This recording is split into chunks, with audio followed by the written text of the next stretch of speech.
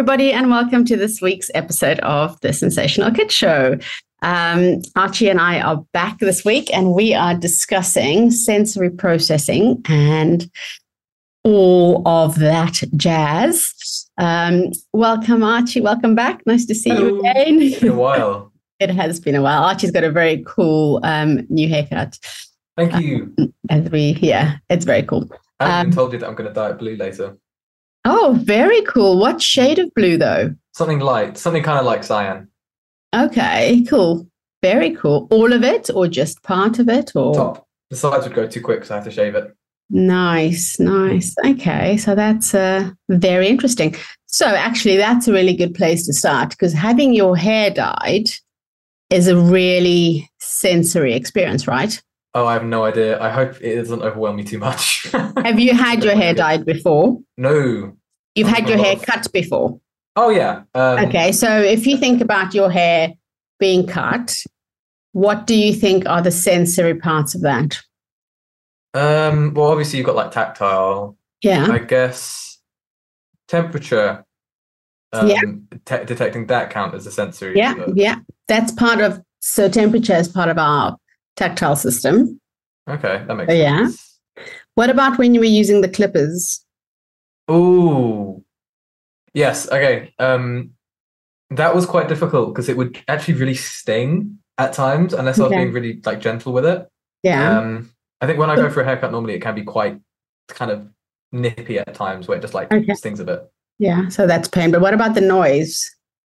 You have sound, right, coming from the buzzers. They're not silent, are they? That's true. I don't really. Yeah, no, that's true as well. I kind of just, when I go for like a haircut, sometimes I just lock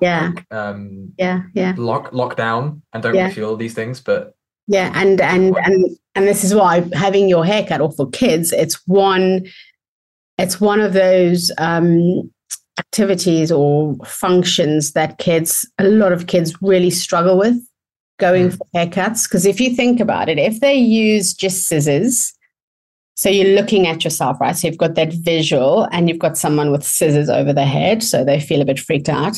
Then you've got hair falling all over you. Oh, yeah. It's really annoying, right? That tactile issue. But you've also got someone touching you. You've got the barber's apron thing going around your neck, which feels different. You're sitting on the chair, which is cold. She might then have cold hands, the hairdresser, or she might ask you to lie back while she washes your hair maybe. If they're going to use the clippers, there's that sound. And for some kids who are really auditory sensitive, right, you get this buzz thing coming to your ear. So they've got that as well. And then you've got all the smells, right? So if you think about them like putting products on your hair. Oh, yeah, those smell so industrial. Exactly. And like what you were just saying about sometimes getting those little nips and cuts, or like just the tiny little ones, when they spray stuff on, sometimes you get that real stinging, don't you? That burning from the... So yeah, from that sensory point, hair cutting can be really traumatic. You've got a lot more thought into that than I did. Yeah. It's but you have to, right? You have to think about what it is that make kids uncomfortable. So if I were to say to you, or to most people, like, Joe Blogs of the street, name the senses, you'd say, like you said tactile, you said auditory. What are some of the other senses? I think I know the fancy names of them. Is it gustatory? Yeah, gustatory is your taste. Visual. Visual is number 4. Then you've got your olfactory. Smell. 3 internal ones. Yeah, so you've got your 5 kind of main ones that everyone knows, which is your taste, your touch, your smell, your hearing, and your taste, touch, smell, hearing, and your sight. Well done, thank you, Archie. And then you've 3. Well, if you thought of having 8 senses, we have our 4 that are kind of what would be our super senses, and they would be your touch. Then you'd have your internal one, so your proprioception. Yep. Right? And you'd have your vestibular, which is your movement, and you'd have your interoception. Yeah. Yes. So if I were to say to you that in terms of proprioception, where would you think your proprioceptors are located? Ears? That's your vestibular sense. Oh, so that's good. No. And so that's good. We can start with that one. We can start with your ears, which is your vestibular sense. And that's your vestibular apparatus, as it's called, is located in your inner ear, right? And that's all about the fluids, in a nutshell, them going over the tiny little hairs and what that then does for your sense of movement. So if you see kids who are constantly spinning, but it's not about spinning their bodies, like right now I'm sitting on a chair and I'm spinning my body, that is not vestibular. Vestibular is when you change what your head is doing. Okay. So when you're tilting your head, when it's going backwards, and all of those axes, that is all your vestibular system. I see. Right? How would an autistic person express their kind of vestibular system atypically? So what we'd say in terms of vestibular is that you can have, so when we talk about your sensory processing as a whole, so I'll come back to that question, just remind me. Sure. Okay. So when we talk about our sensory processing as a whole, we talk about two kind of main areas, and that is your modulation or your how responsive change over time. Yeah, so hyper-responsive. Okay. But then we also talk about your discrimination, your perception. So being able to have such good tactile discrimination that I can do the little clasp on my necklace without having to look at it. Oh, okay. Right? Being able to tie your shoelaces without having to look at my feet. Yeah. And so that's about that perception. So it's that discriminatory part. And then we also have another part of our sensory system, which is talking about our praxis, so our motor planning.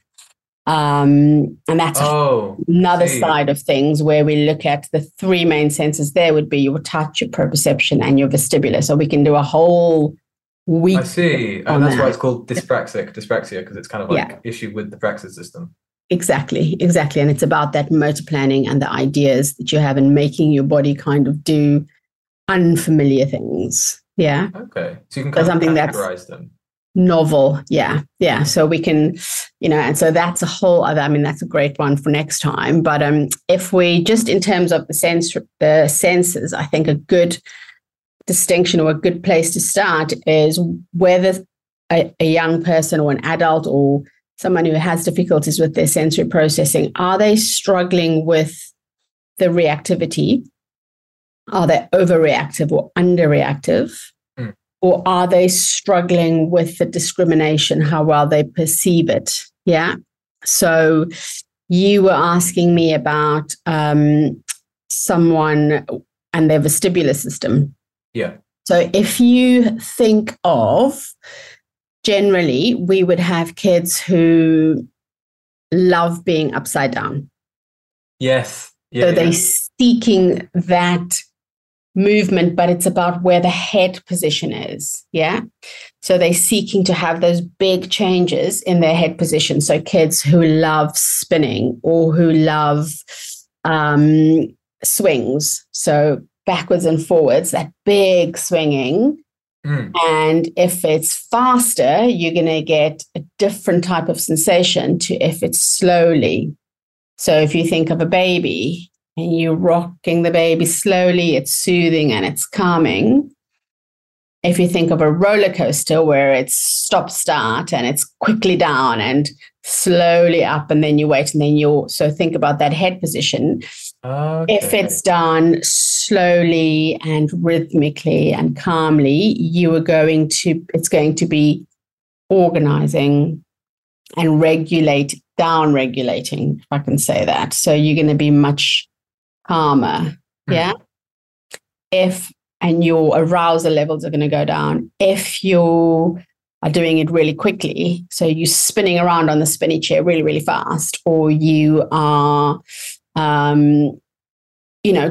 going up and down hills, and you are hanging upside down, you're doing cartwheels, you are doing all those kind of head inversion things, that's going to be a lot more alerting and more regulating. So that's where you'll get a lot of people will get travel sick in a car. I had that today. I had that today. Oh, did you? Yeah, I'm really sensitive to that kind of thing. Yeah. So that's that sense of movement. And you can then also have people who feel really dizzy really quickly and who take a long time to recover from that. Yeah. So what you could have is you could have someone who is under responding, right? So their system is under responsive. So two things can happen. They can either stay under responsive and just be really slow and sluggish and just kind of just plodding along. Yeah. Or they can outwardly look, they can be under responsive, but they are seeking that additional input so that they can just register it at that very first instance. Yeah. Okay. So what would an example of that look like? Of someone seeking movement. Yeah, like the difference. So someone who's under responsive to the movement can either look like they are very sedentary and slow and passive. Yeah. So if that child were to come into clinic, I would perhaps be giving them a lot of vestibular input. So I'd be getting them to go on the swing, to go down a ramp with their head first, to do lots of spinning. And what you'll see is that child will go from being really slow to respond and really passive looking or sluggish to being much more alert. So you'll see their posture will improve because your vestibular system is linked to your muscle system. So they will look more alert and they'll be able to just move faster and be quicker with their responses. Yeah. If that same child who is under responsive, now they are wanting to change that themselves. So in class, that will be the child who's always running. They're always upside down on the playground equipment. They will be doing forward rolls and they'll be doing tumbling and they'll want to do headstands and they'll want to like rock back in their chairs. You know, they'll sit on the teacher's office chair and they'll spin themselves around. Yeah. And they'll do that. And that will then help them regulate. But what you can find is that sometimes it will be too much. And we then have to help them know when is too much. Okay. And when you've had too much, what does your body look like and your body feel like? Because everyone responds differently. Yeah. So I've got some parents who come into clinic and they can't watch their kids spin because it makes them feel so ill. Oh, I see. Right? Because your vestibular system is really closely linked to your visual system. So that's why people feel travel sick, because your body is technically still, but the mode of transportation is moving. And then when you look to the side, things look very different. So quite often it's easier to sit in the front. Yes. Yeah. Yeah. And so that's that whole sense of your movement and what that would look like. Okay. Now, the other part of movement is fidgeting and not being able to be still, constantly moving. So that would be coming back to your proprioception. Okay. So your proprioceptors are located in all your joints. So do you ever jiggle your legs? Oh, dude, I've been doing it this whole time. Yeah. Yeah. And so you jiggle your legs the whole time. Do you crack your knuckles ever? Yeah. So I do that a lot. I crack my knuckles. And that was interestingly something which reduced when I started my ADHD medication. And I found that actually I needed some sort of release, but because I was stiller I didn't do that anymore. And someone else mentioned that to me as well. Do you ever chew your pens or chew things which are inedible? My hands are. I need to cover these things with silk gloves or something because they are hideous. I'm Do you chew your nails? Yeah. So you chew your nails. You chew the skin around your nails. Yes, I need to stop doing that. It like damages it. Yeah. Or like you'll find kids will, or just people who have sensory difficulties will do things like chew their hair. So not just the braids, but actual, their hair.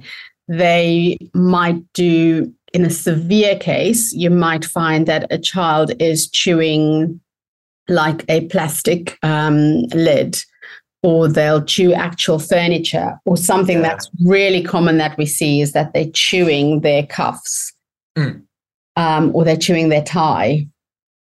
If you think about chewing, so if you just clench down on your teeth right now, like just do that, and then let go, you feel like a bit of a release there. So it's teeth grinding. I don't know if you ever grind your teeth. No, I don't think I do. Yeah, but a lot of people will grind their teeth. It's almost like clenching because your jaw is like a big hinge. So it's a big joint. Yeah. And so you get lots of feedback from that. So what you'll often find is that we might, people who seek that additional proprioceptive input would like to chew hard, crunchy things like carrots, or they might chew ice. Or they might chew something that is very chewy, so that they have to like tear away. So if you think of I used to have that when I used to eat meat. There was like really chewy meat. It would get to the point where it really hurt, but it was so satisfying that I couldn't stop like just chewing more meat. I remember that quite distinctly. Yeah. Are there certain foods that you avoid? Do you think you're a picky eater? I wouldn't call myself a picky. I'm a very guilty eater. I have to eat certain things, otherwise I feel awful. But I can't stand like very smushy textures. Like I have to stay very far away from things like blueberries because they just make me feel real grim. Yeah, and that's because they're not consistent, right? If you think about it. Yeah, exactly. You can have 10 blueberries in a pot, and they would be 10 completely different textures. Yeah. And whereas if you had 10, say, Cheerios, they generally are made specifically so they will always do the same thing in your mouth. Yeah. And it's that consistency. Like for me, it's cherry tomatoes. Like I chewing into them. Like it's quite unpredictable, isn't it? If you think about it. I can't stand any form of raw tomato. Yeah. See, there you go. Tomatoes. Ooh, they're chewy. They're good. Yeah. Which ones? Sun-dried tomatoes. Yeah. But that's quite different, isn't it? Because it's like it's chewy and it's almost predictable if you think about it. So in terms of your proprioception, things like tapping or moving your hands the whole time, kind of also looking for additional feedback by just constantly jiggling or fidgeting, not being able to, like something that parents will say quite often is they just can't sit still. Yes. Right. But if you then say to kids, and so something that I find really quite hard is when I go into a class and the teachers are saying, sit still, because sitting still is, for me personally, cognitively a very hard thing, because if you said sit still, I'd be going, okay, does that mean I can move my eyes? Does that mean I can't scratch my head? If you think of like that real literal side. If you've said to me, stop moving, how am I going to actually keep regulated? Because by jiggling my leg and perhaps by doodling, I stay regulated and alert, and I can pay attention in like a really boring meeting at 4 p.m. On a hot day. you know. So in class, these kids who are constantly, or young learners who are moving the whole time, when quite often the teacher will say, can you just sit still, answer my question? But actually, that child can answer every single question when he's moving because he's regulating. He's fulfilling that need. But actually, if he has to sit dead still, that's what he's thinking about, is sitting still. And actually, he can't regulate himself then. He's not getting the input that he needs. And so he then can't actually learn or take things in. Does that make? Yeah, it's like I see often shared these images of like the 5 things that kids should be doing in class, and have a little diagram of this small little dude. It's like feet are still, hands are folded, eyes are alert, stuff like that. Yeah. Kind of forces kids to do that instead of learning. Yeah. So like if I go into class, I see that exact thing. It says, I am doing good listening because my eyes are forward. Yeah. Feet are on the floor. My hands are still. My bottom is on my chair. So all of these things. And actually, if you think about, you know, how often we have to just move the whole time. And what I say to teachers, especially at secondary school, is they get to walk up and down in the classroom, right? So they walk from one student to the next. They are checking people's work. They stand at the front. They sit down. They stand up. They have no restrictions in that 40 to 60 minutes of a lesson. And yet we're saying to the learners, sit still for an hour. Now, I don't know the last time that you did an activity where you sat completely still for an hour. Very few come to mind. Yeah. You know, I can't, even if I'm writing a report, I don't sit still. I will cross and uncross my legs. I will move my chair. I might move my laptop somewhere else, or I might stand up to work. Yeah. So the idea of sitting still is just so wrong. To sit still to learn. I mean, if you think about, even if you are watching something on TV, you will change your position, right? I often sit down and then stand up and then sit down and then kind of repeat. Yeah, you lie down, you move your arms, because what happens is if I don't move, if I just like recline, I'm then going to fall asleep, which happens quite often as well, you know.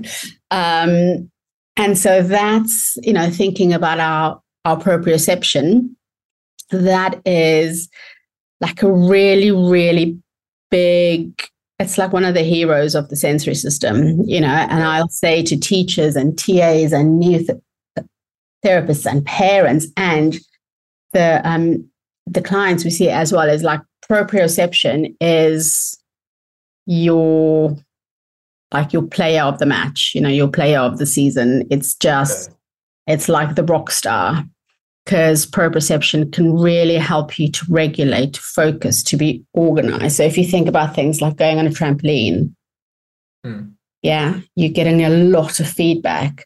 And then when you couple proprioception with touch, with tactile input, it's a little bit like magic happening. So if you, so in terms of touch, we were talking about it earlier, you were saying about pain and temperature, and you've got your vibrations, you know, and so you have specific sensors for each of these different types of touch.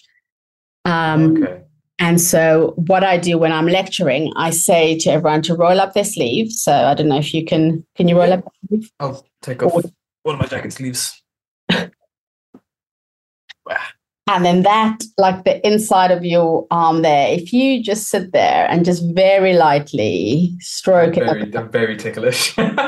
So you would just kind of go, and you'd rub it out. So I often see, like rub it out. So they apply that deep pressure, and their faces look exactly like that, because that's your light touch, right? That's grim. You're like, ugh. Whereas other people would be like, oh yeah, keep going. They love that because we're so different, right? But But what you then do, so you did a whole body thing, you flexed your joints, which is proprioception. You kind of did that. It's almost like you were hugging yourself. Yeah. And that idea is the deep pressure, right? So when you're rubbing out that sensation, that deep pressure is overriding it. So if you think of a handshake, a really weak, like a limp handshake when someone's uncertain versus a really firm handshake. Oh, I see. Okay. Yeah. Or if you think of getting a hug from someone. And so they say, someone sent me something about a good hug or that has like healing effects is a 20-second hug, like a proper like hug, like a big squeeze. Yeah. 'Cause then you just kind of like, after the first 5 seconds, you might be a bit like, and then you just kind of go, oh, yeah, it's that deep pressure. You see. And so I guess that might explain things like weighted blankets and the need for real like deep pressure hugs amongst autistic people. Yeah. To sort of override and simplify the sensory system. Yeah. So things like squeezing. So quite often you'll see stimming that looks like shaking. Yeah. Open and closing. So that's all the joints, if you think about it. Yeah. You have the joints in your wrist, or you'll see a lot of a lot of people who have these sensory differences will squeeze their hands, or they'll squeeze their hands together. They might squeeze their hands into their faces like that for that real deep pressure. Oh yeah, I do that. And I also, I have a tendency to like go finger by finger into my palm like that. Yeah. Yeah. So that's kind of, but you're not going to, you might do it lightly, but quite often people will do it quite firmly because they're getting that real deep pressure and that deep tactile input, which again is organizing and regulating and just calming. So if I am feeling particularly stressed, I might crack my knuckles, or I might just do a big squeeze like that, just to kind of just bring that arousal level down. Yeah. Are there any other examples of behaviors to override other sensory inputs? So are there any other behaviors? More like pressure. Yeah, so it would be more like other things that you can do to downregulate or to get yourself to be more alert or focused. Yeah. And that is something that is super, super, super individual.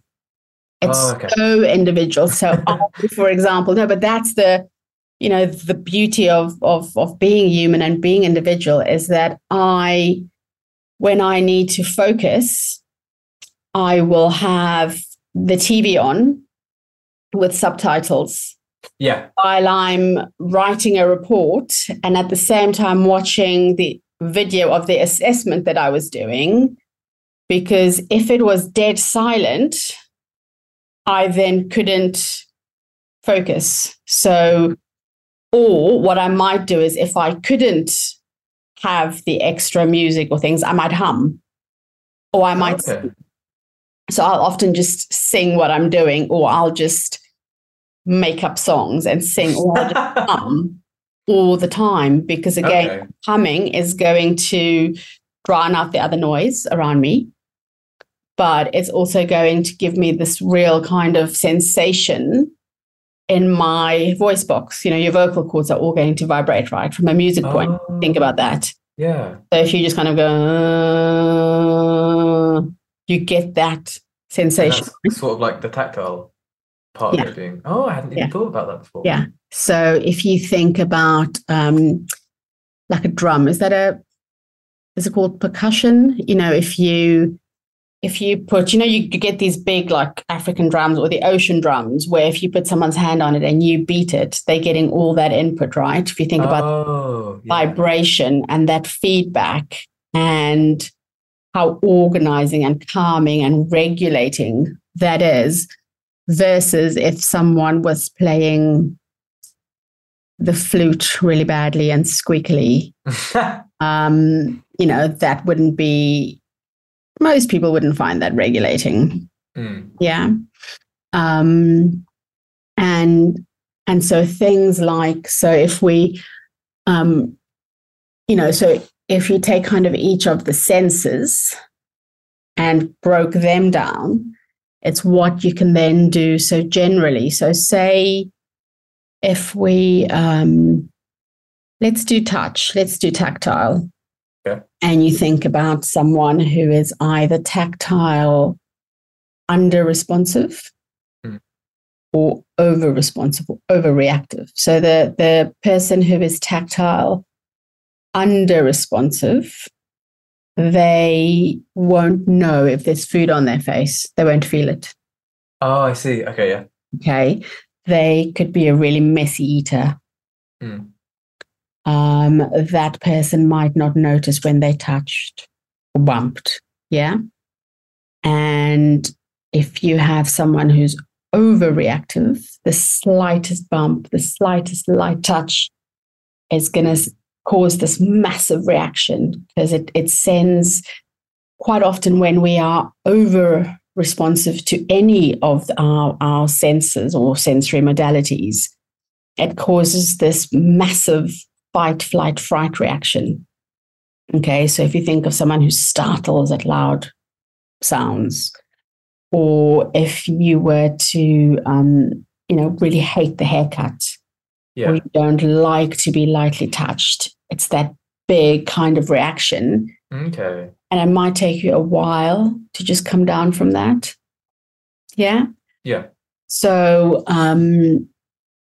if you think about that, you can be overreactive or underreactive in any one of your sensory areas and in a number of your sensory areas, but you can also fluctuate depending on a number of factors. So depending on your stress levels, depending on what has happened in terms of your interoception. So I will often use the example of I do not like horror movies. Fair, me neither. Okay. I love them, but I also hate them.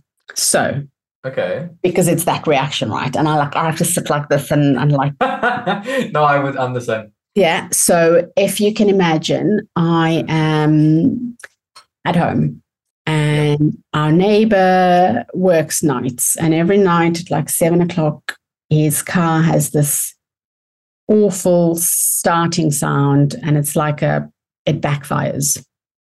Right? Let's say I'm just, Oh, okay. So, okay. Yeah, every night this happens. Sure. And if I'm coming home and I am watching EastEnders, for example, I'm watching something really boring on TV. Yeah. And I'm watching something boring, but also I have had enough to eat and drink. I'm feeling really chilled. I've done my to-do list. Yeah. I'm regulated, and this car then backfires. There'll be a split second where I'll go, oh, well, I'll register it, and then I'll go, actually, it's nothing to worry about. Yeah, your brain does that within like nanoseconds. Okay. If, for example, and this has happened before, I am watching a horror movie, and I can remember the movie was called Snakes on a Plane. Oh, yes. And I'm sitting on the sofa, and it's high. I hate snakes, right? It's like I'm already in this heightened state, right? My adrenaline is going and all my stress hormones are just up there. And that same car that every night makes the same noise, then makes that noise, like at that moment of a jump scare, and the car then backfires. My reaction is so huge. I can remember just like screaming, and I kicked my slipper off, and I was oh gosh, Okay, yeah. So it's that type of thing. So another example that I use is, I get home from work. Traffic was fine. I've eaten. I get home. The kids have got, say, a friend around. they're running around with the dog. There's lots of noise, but because I'm regulated, because my stress levels are down, I'm fine with that. I can cope with that. Okay, I've had enough to drink. I'm not tired. I'm good. I'm regulated. Okay. If, however, and this has happened, and I use this example a lot. So apologies to people who've heard me say this before. But if, for example, I am really stressed, I've got 2 tribunal reports due, and I have homework that I haven't printed for my son, and the printer's not working, and like all of these things, right, have happened. The dogs are barking, and the nanny said, "Oh, so and so locked me out of the house again."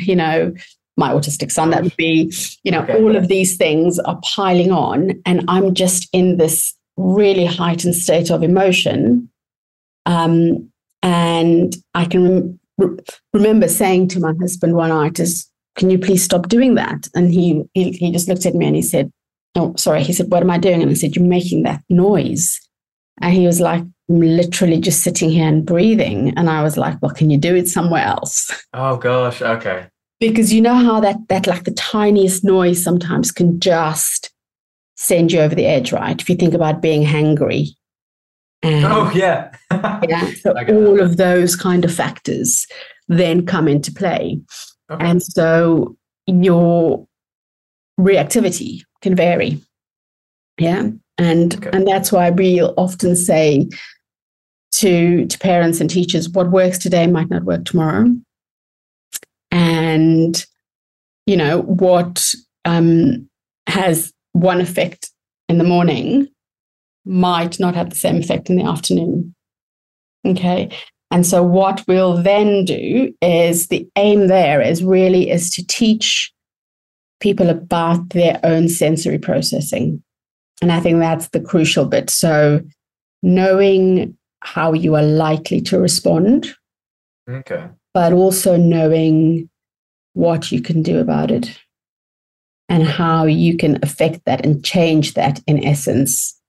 Okay. And then that becomes a key factor in things like your emotional regulation, things like your interoception. So I can then say, actually, you might see me and think, "Oh my gosh, she's really, really regulated and happy because I'm sitting there doing this," and I'm like nodding. And actually what I'm feeling is, "Oh my gosh, I'm just feeling so tense. Can you just finish talking so that I can get out of here?" Mm-hmm. But we all respond differently, right? So what I may look like might not be how I feel inside. Yeah. And what I might want to do to change that state I'm in is going to be really different to what you might want to do or need to do. Yeah. And how that gets perceived by others is often because it's a different. And then it's so how it gets perceived, but also then being able to advocate for yourself and be confident. And this is a huge one. I mean, I put this on pretty much, a lot of young people come to me and say, I'd like to be able to say no to my friends and say, actually, it's too noisy for me to go there. Or I need 5 minutes to just go and sit somewhere quiet, and know that you can do that with confidence and no one's going to think badly of you. Because I guess that comes with being neurodivergent comes that whole RSD, that whole rejection sensitivity of, but what if people don't like me? What if they don't understand me? What if they think that there's, I'm weird and a lot of it is, so what, because you come first. You need to be comfortable first. Okay. And so I think that's a big area is teaching, people about their sensory needs so that they can be empowered to change how they function on a day-to-day basis. So they can know that actually it's much better for me to have my alarm go off half an hour before I need to wake up, because I wake up really, really slowly. Oh, I do the exact same thing with half an hour. Or actually, yeah, I'm fine. My alarm goes off, I get up, and that's fine. Or it might be that actually, you can say to parents, actually, your son, Archie, when you wake him up in the morning for school, so imagine it was little Archie, he really doesn't like bright lights. So you're going to have to really slowly introduce the natural light, because that could set him or send him into a really bad mood. If you suddenly go and you open the curtains and you turn on the lights, you're like that whole thing. Yeah. Whereas other people would be like, good morning, the sun is out, and they're ready for that, right? So it's being able to understand yourself, being able to understand those people who you are teaching, understanding your kids, understanding the people you're mentoring, and helping them to understand themselves, so that they can then go, actually, like you're great. You're like, yeah, I can't function early in the morning, Anissa. If we're going to chat, can we do it after 11? Yeah. That type of thing. Or I might say, yeah, these days are really bad. Or, actually setting those boundaries and saying, I know that I won't be able to focus in a meeting or to do a talk if I haven't on this particular day done yoga first, because what happens for me in the morning is really stressful. Okay. So I have to do, say, yoga or Pilates or whatever. And if I don't have that, then I know that I won't be as regulated as I could be, for example. Yeah. Okay. I understand. So like your room is quite dim, right? Oh, yeah. I have a real sensitivity to brightness. Yeah. Yeah. So it's having that, and being able to do that. So if you think of a classroom, quite often you can't, there's one brightness setting. It's either the lights are on or the lights are off, right? And you've got loads of different learners. So it's thinking about everyone's sensory profile, really, and how they learn best. Because I believe you learn when you are happy and relaxed and regulated. Yeah. So that was a very quick whistle stop of some of the sensory systems, Archie. Very quick. And I've just gone blah, and you're like, oh my gosh. No, I think I've taken in a solid 50% of it at the very least. Good. That's great. I can see when you like when you're thinking and you're like, you make sense of things. But yeah, so if you just think about, say, a social event, do you like going out to big parties? Only if I'm around other neurodivergent people, because then it's much easier for them to get it. Yeah. And they tend to avoid triggering behaviors that neurotypical people wouldn't notice. Yeah. So it's that, yes, I like social situations if it's somewhere I know I'm going, if it's going to be not too noisy, if it is noisy, it's going to be a good noise that I like. If I'm going to be able to feel safe with the company that's there. So, and I think a lot of that is thinking about our sensory systems, and how that can affect it. That makes sense. Yeah. So I'm really interested to know what your experience is going to be of having your hair dyed. Oh, I don't know. I'll probably have to. I'll have to do it when I stop teaching. We'll find out. Yeah. Sometime in the vague future. Oh, I thought you were doing it tonight. Having your hair dyed blue tonight. Oh no, I'd love to do it soon, but I can't because I'm teaching. I don't want to push the boundaries. I already go in looking like this. Nothing wrong with looking like that. Oh no, I love it. I skirt the edge of professionalism. Oh, see, that's a topic for a whole other topic, is what is professionalism? Yes, that's a good question. I imagine you could probably unearth a few assumptions underneath that. Yeah. Just in terms of what I look like. If you think of tattoos and piercings and hair color, it's about perceptions, isn't it? Yeah.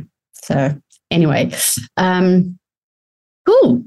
Right. So I hope that was informative. That was good. It's a good kind of baseline for the... A little bit. Yeah. And then we can, you can have a think about, oh, I'd like to know more about X, Y, and Z. Or I can send you some questions on praxis, like some self questions on praxis. Okay. And we can kind of like think, okay, yeah, no, your praxis is great. Or in my case, some of my praxis, I have all the ideas, but I can't actually plan it. And yeah, so that's something we can maybe discuss another time. I do have like one very specific question. Go for it. When you were talking about the pressure that some people exert on themselves, like when I fold it up like that, to kind of override sensory inputs. Sometimes when I have a particularly positive like sensory input or like emotion, I get this huge tingling like up my like upper back and spine, and it just means my whole body goes like that. Is that a similar sort of idea where it kind of overrides everything? So yeah, I mean, I have to be really honest. I don't know what that sensation would be. It's like if it's so you can get tingling for various reasons. So if I have this like nervous anticipation, excitement. Oh yeah, that's like. Then it's a little bit like like I'm just like really, really, really tingly. And so I might then have to move my body, rub myself just to get rid of that feeling, because it's it's distracting me. Not that I don't like it, but it's distracting. Or it could be, it's kind of like the sensation you get when someone gives you a compliment. It's that, when you're feeling really proud, what happens to your body. So the tingling could just be, I will look into it, but it could just be a complete kind of, reflexive reaction, as that if you think of goosebumps. Oh, it is very similar to goosebumps in a way. Yeah, like all the muscles kind of relax. Yeah, and you just have this like tingling sensation. Yeah. So that could just be Archie's way of when you feel super, super happy, or you really like when something's happening. It's strange. It's always happened, and I don't know why.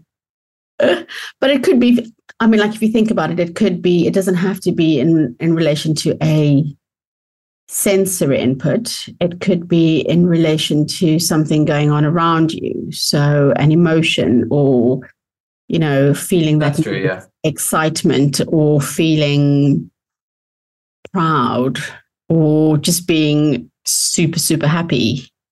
And I guess emotional triggers aren't going to line up with sensory triggers all that often.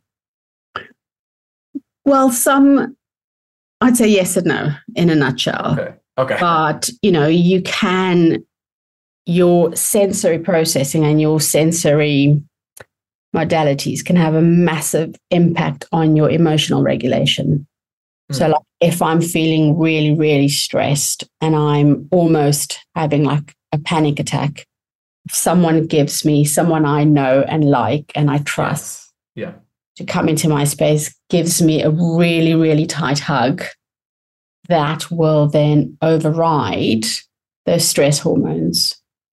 That makes sense. It will then help me to calm my breathing and then deal with that emotion when it's not so visceral. Okay, I get that. It's very, very, very complex. It's kind of linked. Yeah, it's all so linked, right? You just can't take one away from the other. And that's where our interoception comes in. That's like internal things like hunger and fatigue, isn't it? It's hunger, it's fatigue, it's knowing when you're full, but it's also knowing, am I feeling jealous or am I feeling nervous? Oh, I didn't realize it was emotional. Oh, yeah. It is hugely emotional. So perhaps that's something that, so your interoception is like this, it affects you. So if you think how you respond when you are hungry, if you think about whether if you are feeling really, really sad, do you eat all the time or do you just not eat? You're just not able to eat. So some people will say, I physically can't eat because I'm feeling all these emotions. Yeah. That feeling you get before an exam, where it feels like, so you try and get kids to explain what's happening in their bodies. Do your hands tense or do they relax?